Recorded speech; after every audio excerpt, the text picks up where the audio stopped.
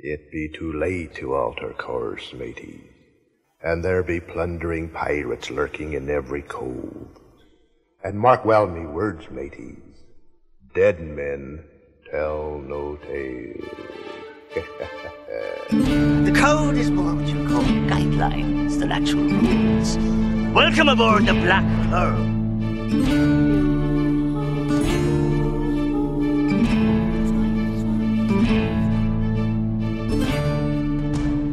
Welcome to the Pirates of the Caribbean Minute, a daily podcast where we analyze, scrutinize, and plunder the Pirates of the Caribbean films, one blimey minute at a time. I'm Scott Artist from ScottArtist.com. And I'm Heather Artist from BlackPearlMinute.com. Thanks for joining us for minute 81 of The Curse of the Black Pearl. And it's strange because today's Saturday. It's not a bonus Saturday. episode. There you go. Thank you. It's not a bonus episode or anything like that. It's just a regular episode. It's just kind of been pushed. We had a 3-day weekend from Pirates of the Caribbean Minute, so everything got shifted a little bit. Now we're flying good till Saturday. And then we'll be back on Monday. Woohoo! I know. That's about the extent of everything I have to say. That's it for today? Yeah. That's the quickest episode ever. Well, not episode, just introduction. Oh, okay. I don't have anything going on. I think it's because it's Saturday. I'm ready to get outside and get going. Go enjoy the sunshine and the wind. Yeah. So that's it. Did you have any news or anything? I mean, everybody, if they're wanting to have their pirate action like we have pirate action, then they can go over to our Facebook crew. I'm not sure what he's talking about. Pirate action on Facebook. It's the Facebook Listeners Crew. Oh, I get it now. Yeah, it's the Cursed Listeners Crew on Facebook. It's our Facebook group. I got a little worried there. We also have a page. It's facebook.com/Pirates of the Caribbean Minute. That's our page where we typically just post our episodes. Yeah. But we have most of the discussions actually in the Listeners Crew. And I should probably do something about that because we need to break it up a little bit besides just all the episodes on there. So we probably should get a little more active on that. It's just been a crazy couple of weeks, yeah. So we haven't been quite up to par as what we wanted to do. And we say that all the time, so I don't know if that's anything new. We always have crazy couple of weeks. Exactly. So I say we just get into it and get the weekend going. But we are Get the weekend rolling. Get the weekend rolling. But I actually am just really excited to see all the new listeners that are coming on board. There's a lot of people listening, so it's just really great to really have that kind of community, and I'm glad people are enjoying the show, hopefully. And don't forget, if you wanted to leave a comment, you can call us on our pirate hotline. It's 8637-PIRATE, and you can always send emails or that kind of stuff. We'll go ahead and read it and share it on the show. So if you want to do that, go for it. Let us know how we're doing. We always appreciate that. Or if you wanted to comment about how Heather's made a mistake on something, you can do that too. I just love those emails. Those are all the time. You'd think I'd get tired of them, but I don't. It's like, wow, another person agrees with me. And this is thousands, hundreds of thousands of people are doing this. Wait. Hey, I said hundreds of thousands of don't people think agree so. with me on this. In the previous minute, because I'm not going to allow Heather to talk about this anymore, in the previous minute, Because you don't want me to prove you wrong? Elizabeth Swan tells Will Turner that it would have been awful if he was a pirate. Unfortunately, she fails to realize that Ted Elliott and Terry Rossio have put him on a path to becoming a pirate. He broke a pirate out of jail, commandeered a ship, sailed out of Tortuga with a buccaneer crew, and is obsessed with the treasure. Yeah, I smell pirate. Speaking of scallywags, we join Captain Jack Sparrow and Hector Barbosa attempting to come to an accord, specifically outlining the details on just exactly how they can each get what they want. A name for Barbosa and a ship for Jack, without getting stabbed in the back, actually. I didn't really like that minute breakdown. If I really wanted to, I'd go redo it, but it's Saturday. I just can't do it. After I read it now, I'm just like, oh, that was pretty poor. I think that was like lazily written Saturday it stuff. wasn't enough. How dare you? I can critique my own stuff, but you do that? Dang it, woman. Walk the plank. Talk about a true scallywag. Yeah, the end of the week, boy, I just let that die. That's what happens when you shift things. Man, God. Man. I'm sorry about that. I let everybody down. I'm ashamed. Now. Yeah, I'm ashamed too. Normally they're so witty. Yeah, this was not. This is like it was written by our dog Banjo. It's like you weren't feeling this minute or something. I have actually had a lot of trouble with these minutes this week. And I don't know if it's because of the staycation. I mean, I shouldn't say the whole week. It's been mostly the last few minutes. Yeah. I don't know. It's like... You're just having a rough time with them. Yeah, I am too. So everybody should be really excited for the dazzling show that's about to come. Boy, the humor and the analysis, it's going to just be... Man, you guys just won't even be able to get enough of it. Minute 81 begins with Jack continuing to talk to Barbossa. And then I'll shout the name back to you. Savvy? Barbossa responds, that still leaves the problem of me standing on some beach with naught but a name in your word. It's the one I need.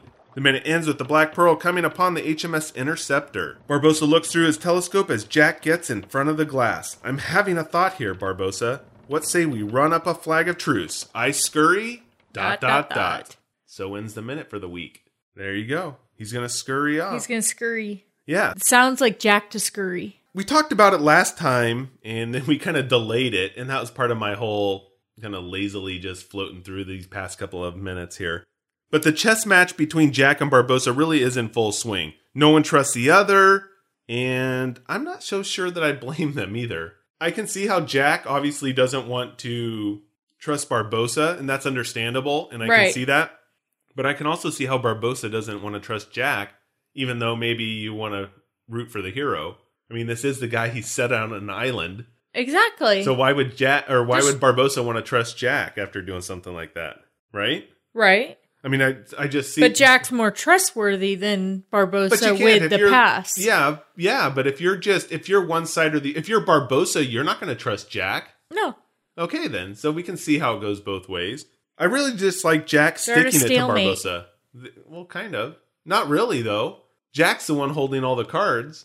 He can say this is going to happen. Right. I mean, I guess they could try and start torturing him or something to get it out of him. Could do that, maybe. Yeah. I guess Wonder Jack if they doesn't took want to any think about that.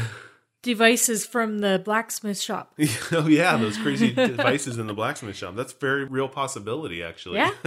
Barbossa's sitting there going, I don't want to have to take you down to the brig area. We got some crazy tools that we picked up in this blacksmith shop. And then all hell's going to break loose. And then Jack's going to be just going, oh, I'll give you the name then. And Barbossa has all the pirates on his side right now. That he does. So it's not Jack's just himself. So it's not like he's got anybody to help him either. No, he definitely doesn't have anybody to help him. All he has is what he's holding. That's right. Yeah. But sometimes that can be enough. I mean, hopefully we'll see that. As I was saying, I really do like Jack just sticking it to Barbossa. It's not just calling him out that of the two of them, one has engaged in mutiny and thus the other one cannot be trusted, but that he starts looking through the apples on the table and he picks one out and then he proceeds to take a bite and then he even offers a bite to Barbossa knowing he can't taste it. Yeah. And that's just really awesome. Yeah. And Barbossa's sitting there. Now I said, I can't believe I just said it. It's really awesome because it just is that Saturday Night Live bit. And I used that in a previous, I think it was one of the intros or whatever, when you have Chris Farley's character, he's doing the interviews and he says, remember that time that I picked an apple out of your bowl and then I ate it and then I offered you a bite knowing you can't taste it? That was really awesome. You don't even remember that. No. But it's an old Saturday Night Live bit. And I used it on one of our other intros, and so it's just kind of in there, hiding there. But yeah, it's this really, it really is sticking it to him in kind of this somewhat subtle way. Because you even see that when he tops off this conversation with the Apple offer, yeah, Barbossa doesn't really have any real argument left and can barely muster an uncomfortable kind of irritated smirk. Like, yeah, this is just really irritating me that I'm even sitting here talking to you about this. Well, he seemed a bit jealous of that apple when Jack was eating it. Almost to the point that he's drooling. Well, he's watching him go through all these variety of apples here. And like I said, it's this kind of weird smirk that, he knows that he's right. Jack kind of made a valid point. And now he's going to proceed to eat this right in front of me, knowing, or maybe Jack doesn't know. I don't know. Maybe Jack knows from having him be a first mate that he really loves apples or something. And that this curse is really a plague upon that. Yeah. I would have to say that Jack knows that about the curse and not being able to taste food like because he sure seemed to be rubbing it in about this apple. Yeah. That's a good point. That's a good way to put it. Rubbing it in. With the bowl of apples sitting there and he's kind of playing with them all. So is that Barbossa's bushel of apples? No, bushel's like 48 apples or something like that. I got technical on you. Yeah. No, but if Because he had all his apples out and ready to eat that's what when he came back. I'm saying. His bushel is probably down below deck with the other food, and this is just Yeah. a sampling. So he has a sampling of part of one of his bushels that he's keeping below deck. Yes. So he just brought some up, and then he gets back to the Pearl, And lo and behold, he can't taste those freaking apples. and Jack's eating them in front Yeah, of him. and not only that, Jack's eating his own apples. And it made, if you listened, they had the sound in there of the biting into the apple. It's a crisp apple. Exactly, to give it even more of a punch to Barbossa. A crispy punch to the face. Yes. I also like that it's good to see Jack currently holding all these cards and then giving Barbossa a taste, and that is a pun intended, of his interaction with Elizabeth way back in Port Royal. Because that's when Barbossa was kind of holding all the cards, because he knew the information, and Elizabeth didn't, and he ends up tricking her, doing that classic trickster stuff, Yeah. and then getting her to go along and all that. Right. Now, it's kind of the shoe is on the other foot, and we're seeing that same kind of stuff happen here with Jack, but he hasn't really sold any of the trickster stuff yet. He hasn't closed the deal, Jack hasn't, No. with Barbossa yet. No. Well, he's talking about leaving him on an island. Well, he has to be able to take the ship. That's the whole point. Well, I know, but that's How why else he's do you not trade closing that? the deal with He can't, Barbossa. he can't, give him the name while he's on the ship, because then they're just not going to let him take it. Yeah. But what's also interesting is, how is Jack proposing to sail the ship all by himself? Do they get it ready and all jump off, or how's that going to work? I'm thinking he thinks the crew's going The to just Interceptor? follow him. Oh, you're no way. The crew can't just follow him. Why? They're cursed still, or cursed. They're going to go back with Barbossa to make sure that the whole thing is. So Jack would be the lone person left on the Black Pearl to have to try and sail it away. You can't sail the Black Pearl with one person, No, right? definitely not. So maybe he'd grab some of the crew off the Interceptor. They're hoping that they swing back around, maybe, yeah. Yeah. Or he could signal them or something. But yeah, so he's hoping that they're going to he wants to drop them on an island, and then when he's out of their range to be able to get back on board, he's going to shout the name to him, and that's what the contention is. And Barbossa's like, that just doesn't sound right. What was that name? I didn't quite hear it. What if it's muffled or something? There's like a wind or a seagull comes by at the wrong time. I didn't get that. Yeah.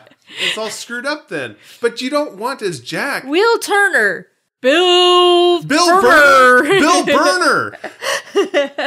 I'm looking for a Bill Burner. No, but that's the problem. I mean, it really is this whole issue here. And how is Barbossa gonna, because, from Barbossa's point of view, he just doesn't want to be left saddled with that. Because what if Jack sails away or it's not the right name, like he was contending? Right. But there's also the fact that, Jack should just come back and tell him, hey, I don't want skeleton pirates trying to hunt me down for the rest of my life.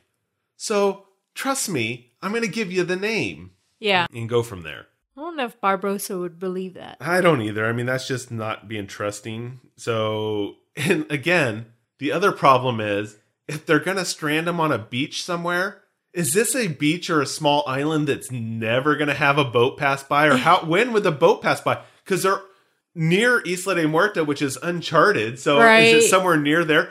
They're going to be skeleton just immortal on this stupid tiny beach forever, waiting for a ship to come by to pick up these guys. Yeah. That'd be a bummer. You think? Or they just got to start swimming or something. Yeah. That sucks. So Jack says, I suppose I should be thanking you because, in fact, if you hadn't betrayed me and left me to die, I would have equal share in that curse, same as you. Well, Jack wouldn't have gotten rid of Bootstrap. That's true. Because he liked Bootstrap. He would have kept Bootstrap on the crew. Yeah, but he means that they would have spent all the coins or the medallions, and so then they would have still had to spend 10 years or more hunting them down again. Right. So he would have still been doing that. Right. But he wouldn't have to worry about the blood. About the Bootstrap because he would have Bootstrap. So everything else would be okay, but there's still that whole irritation of 10 years trying to live like this so they can track all that down. Right. Funny old world, isn't it? That it is. As I mentioned, Barbossa does have a nice selection of apples on board, and he was really just waiting for the curse to be lifted, like we said, so he can enjoy all kinds of different apples. He doesn't have one there. He's got a lot of different ones that are in this bowl. Well, before he offered Elizabeth the apple, it was a green apple. Okay, yeah. You know, it wasn't like a different... He didn't have a bunch of red different or ones. any Well, I don't different remember colors. what was on the table, if he just had that one, if there's a I number of don't apples. remember. But he is watching Jack definitely enjoy the fruits of his labor on that. Yes. So I figured I would check in on the bowl of apples we see in this minute. Did they talk? Well, when I check in, it's not like I was checking in to like, how are you guys? You guys okay? It's like I would check in to kind of see what was going on with them. And I quickly realized that this might actually be one hell of a project and fairly daunting. So depending on how seriously I take it, I was making some decisions like, do I really want to embark on this project or not? And I pretty much chose not, because according to a number of sources, there are more than 7,500 known cultivars of apples. And I, for one, certainly don't have the time right now to scroll through a list of, say, 8,000 apples. You don't? And then try to identify the specific apples that we see on Barbossa's table. Wow, I thought you had that kind of time. No, 8,000 different ones. There's bound to be some that look similar and stuff. And so then trying to identify which ones they are and then to get into that and then... Yeah, it really creates a whole nightmare that I just really wasn't able to go for. So basically, I abandoned ship on that particular project. But as I was saying, if I take it a little less seriously, then I probably am safe to assume that production design used some common apples found in grocery stores around the shooting location as opposed to being like historically accurate apples. Right. Yeah, I would take it that way. It'd just be easier. Yeah, that's what I'm thinking. And who's going to research the apples? Well, I don't know. I mean, it looked like there was a number of varieties that maybe you don't always see in stores, so maybe some specialty types. But yeah, I really didn't get into it, and I figured with my personality and the way I am, once I start down that road, it's possible that I would still be doing that right now and trying to match them up. So I really did not want to try and get into that. So being that less kind of serious approach that we're saying that they're not necessarily historically accurate varietals. Right. And we're making the assumption that they are, say, grocery store ones, then I can make some assumptions on the types that they were. And so it looks like Jack grabs a Golden Delicious or maybe a light-colored Granny Smith. So we've been having some debate here on that.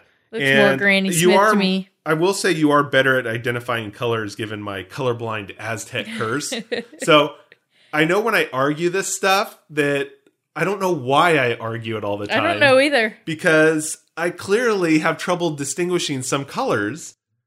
And to say you're wrong, I don't know where that comes from or why I have that need to do that.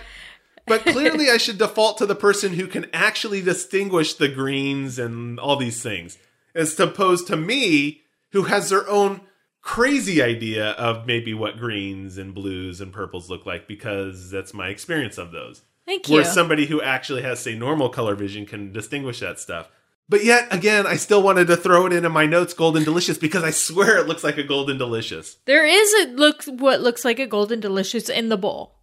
It's sitting next to a Granny Smith. I'm talking about the one that he holds, though, that Jack bites from. Right. And the one he grabs is a green apple. It has no yellow, no little red. Golden Delicious sometimes are green. Not that green. See, I wish I could argue this without saying I'm colorblind, damn it. So I don't even know why I'm continuing on this. But I did then go, well, I'm going to look up Golden Delicious anyways. And it was developed in 1914 and came out of West Virginia. So part of the issue identifying apples are the possible similarities in look. I mean, there's 8,000 cultivars.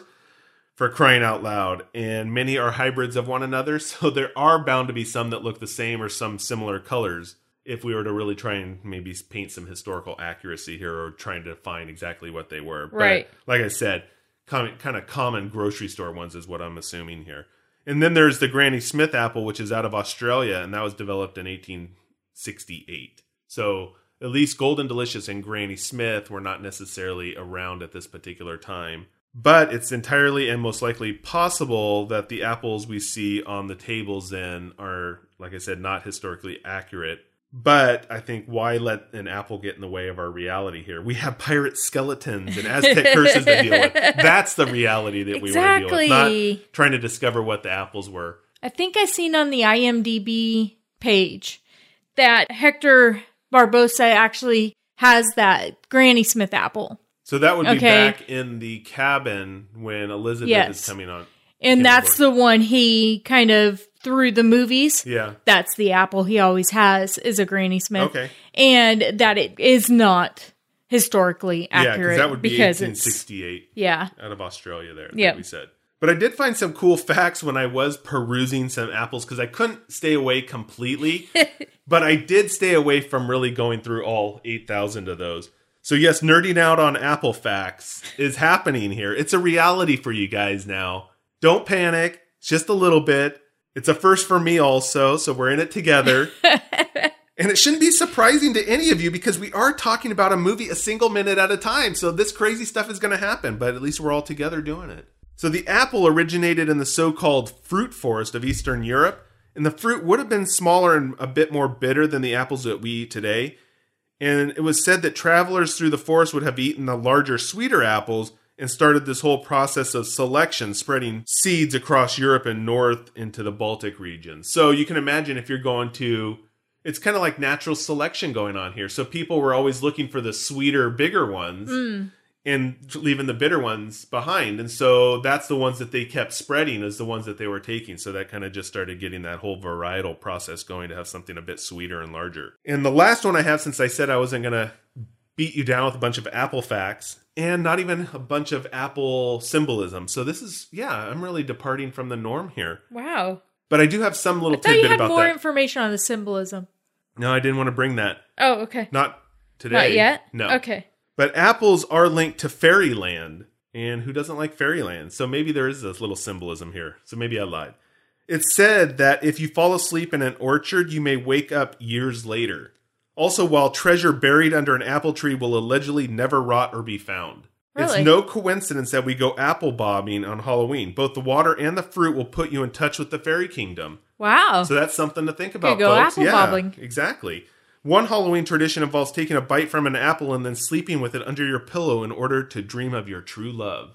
I thought that I was better get my apple and put it under my pillow.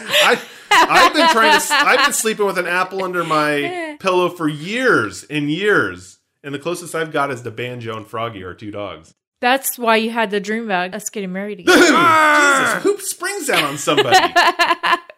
Man, that's a hell of a nightmare. Walk the plank. There, you bring up You're the nightmares. one that said it. Who brings up nightmares like that? You're the one that had the dream. I did not.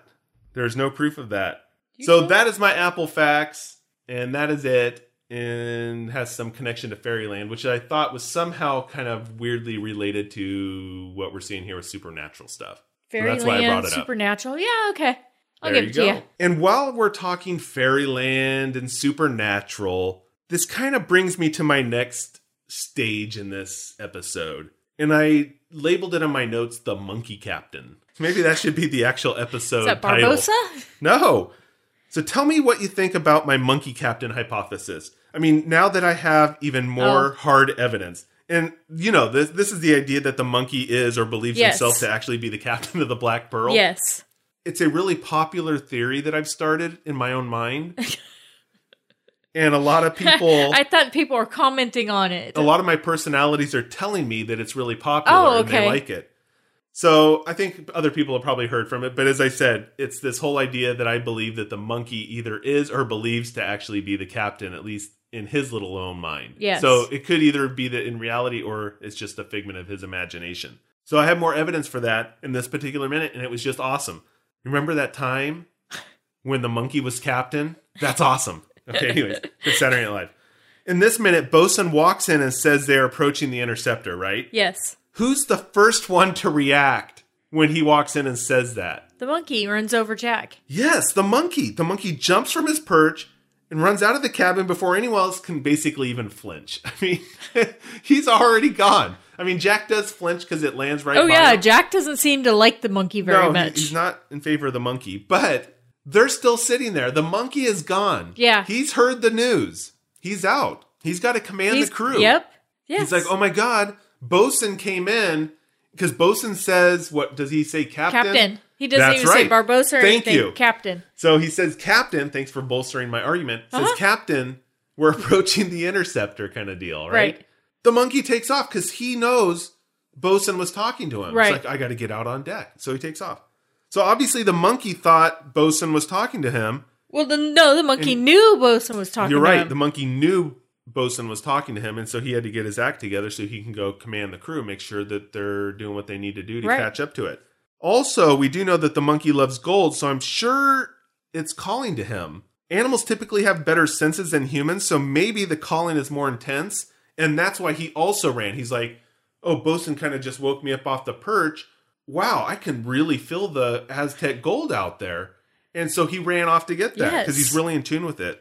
And when the ship gets close enough, he's just going to jump over and go grab it. We also see in this particular minute the monkey on the map table or with the charts. So he's probably checking the charts and the maps to see and to make sure that the crew can intercept the interceptor. Yeah, that's a little weird. But anyways, to catch the interceptor. There you go.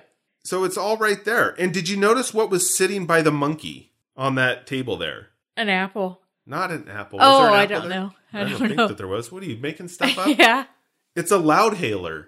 So it's like a megaphone. It's that blowhorn kind of deal to enhance the voice. And you see one actually on the chart table there. Oh, really? Yeah.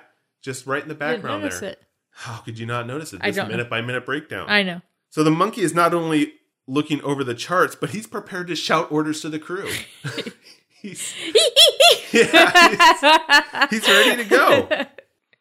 So based on this obvious fallacy-laden evidence that I have provided, I think it's safe to assume the monkey is the real captain. And it wouldn't shock me if he was the one who orchestrated everything and uses Barbossa as his human minion or puppet. Puppet. There you go. Poppet. Poppet. there we go. It's Poppet.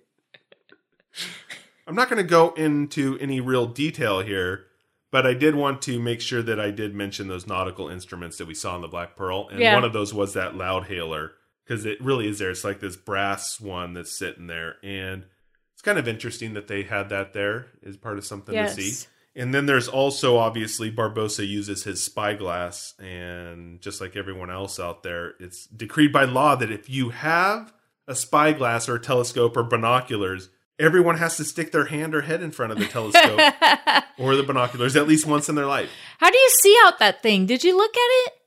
What? His spyglass. Yeah? Did you see when Jack was in it? Yeah?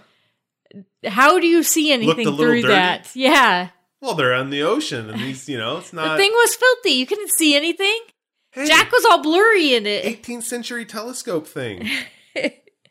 Actually, maybe now that I'm thinking about it, maybe it's twice it's by law that you have to do that. Because it's once when you're a kid and then once when you're an adult. You really do have to have that span, and that's the minimum number of times that you... Minimum. block. Okay, I just wanted to make sure. I'm on the far end of doing that Yeah. stuff. Some people are out there on the minimum end. I really skew that whole process. Yes. To any time anybody has that, I will do that. Yes. Yeah, that is by law. I had the binoculars out a couple weeks ago and you were in them. I probably did that. Yeah. So that is something that I do. Yeah. But it's not just me. Like I said, it is everybody out there that does that. So speaking of Jack here and his sticking his face in the spyglass, did you notice he's wearing less makeup in the scene? I didn't. Now that I can kind of think about it, yes, but I'd have to look at it some more because I know you were talking about this before the makeup. My assumption was this was actually filmed before the cave scene when they realized his makeup was much better when it was darker. Yeah, because you were telling us on a previous episode about that, a couple how episodes, yeah, they used the makeup to enhance his features in the cave scene, Yes. kind of more in the dark, but then they realized they actually liked the look of it. Yeah. And then they carried it out through the rest of the film. So, yeah, if his makeup is prominent in this particular scene, then that means it was filmed before the cave scene. And so that's kind of an interesting thing. You can kind of piece together then when they actually film the scenes because you'll notice that his makeup is different at different points in the movie. Yeah. And I kind of went back towards the beginning of the movie again just to kind of quickly glance at different scenes. Yeah. And check out his makeup here and there to see what... And what'd you find? Did you see differences between them? Yeah. When him and Will are on the Interceptor, and actually when they're picking up all the crew Yeah. for the Interceptor, you can see his makeup was darker then. I see. Yeah. Very cool. So I thought it was kind of cool. You can kind of that you can actually see that difference. Yeah. Now that you know Yeah, because it's not something I had ever paid attention to No. or would. But it's You- interesting now that you point that out, that now everybody's going to be out there looking at Jack's eyes. Right. Hey, he's not wearing any eyeliner there. You wouldn't notice unless you know this. But I was kind of looking at him That's going, kind of a weird fallacy. You're not going to know this unless you know this. Unless you know this fact. Oh, Does that unless you sound know the better? fact, yeah. So I was kind of looking at him in this scene. I'm going, kind of looks a little different. And then I realized it was his makeup. He's just not wearing as much in this scene.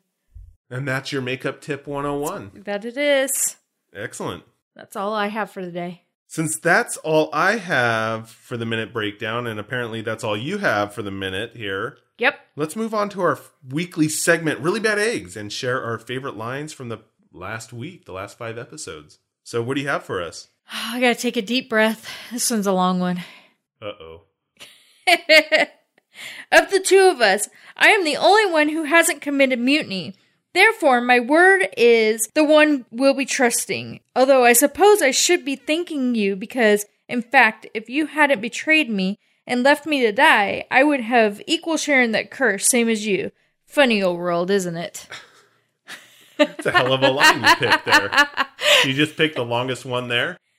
No. Okay, why'd you pick it then? I picked it because this is throwing it in Barbossa's face. The whole situation, the whole thing, is just throwing it in his face. That's a good, yeah. And I just thought it was kind of cool that Barbossa's done all this stuff to Jack, left him on an island to die, basically. Yeah. Kicked him off the boat and all this stuff. And Jack's been trying to get to the Black Pearl for all these years. And he finally has his chance back with Barbossa. And now he's just throwing it all in his face. Wouldn't you, though? Well, yeah, of course. But I think Especially when he finds out that they have been cursed. I mean, that's the perfect I told you so kind of deal. Right. If ever they're warranted a I told you so, that was it. Yep. And Jack's able to pull that off successfully and not look like a real douchebag Right. doing it. Right. This is actually, you left me to die. Now look at what you get. That's your just desserts. And by the way, I'm going to eat your apples. So that's why I chose that one. So mine is from Will Turner, and it's kind of the subplot or sub-adventure that we've been seeing in this movie.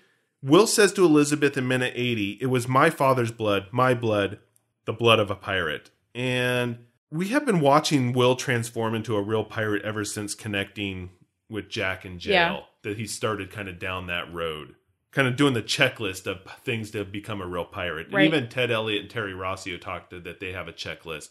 The one that is conspicuously absent on their checklist, though, is making a Jolly Roger or pirate flag, skull and crossbones kind of deal. Right. But that does not yet, as far as my rules of becoming a pirate, make one a pirate just because you have the black flag or not. Yeah.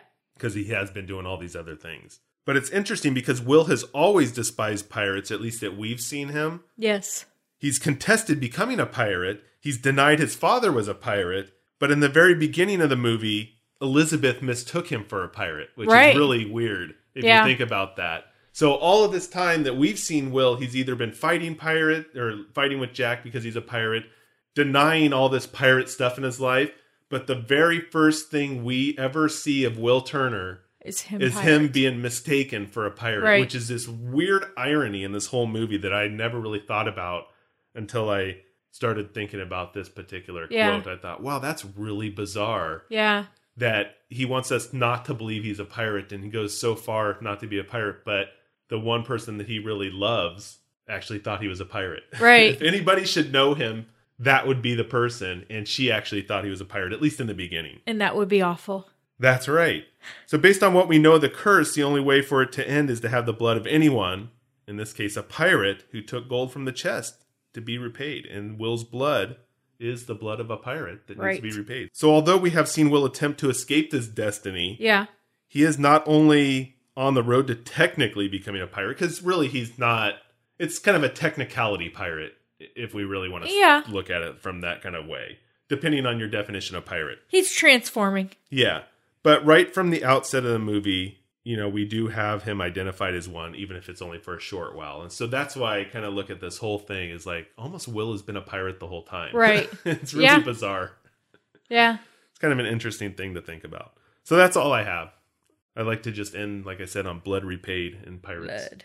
So there we go. That's why I chose. That's the only reason I chose it, just so I could say blood at the end. Do you have anything else? Nope, that's all I have for today. I say it's Saturday, so let's get the hell out of here. Get me my grog. Oh, too early. Arr, grog. And I'm laughing. It's Saturday. I'm laughing because it's not too early for her. That's what she actually thinks. It could be 2 a.m. It's not too early. 8 a.m. Aw. or not. It's never too early for her. Well, 9 o'clock is pretty much a cutoff for the night, so... Oh, my God. We'll be back on Monday with minute 82 of The Curse of the Black Pearl on the Pirates of the Caribbean Minute. And until then, and I know it's a weekend, but please, keep the horn swoggling to a minimum. Now get me my grog. There you go. What's that, Banjo? Heather's been drinking at the Faithful Bride Tavern? Take me to her, buddy. Blimey! Passed out in the mud with the pigs? Again? This sty is your second home. Heather, wake up! The show's done and you're supposed to tell everyone where they can find us, where the after party is, and how their voicemail may be featured on the show. Banjo, get me a bucket. Hey, Scallywags, while Banjo's getting some water to wake up Heather, it's time I say thanks for listening. If you like the show, give us a review on iTunes. It helps us out and we greatly appreciate it. Have a question or comment? Give us a call at 8637-PIRATE. We just might play your voicemail on the show. You can also give us a shout at podcast@blackpearlminute.com. And don't forget to join the post-episode brawls on Facebook and Twitter. If you're interested in our best of clips, you can find us on SoundCloud. All the links are at blackpearlminute.com. It's that easy.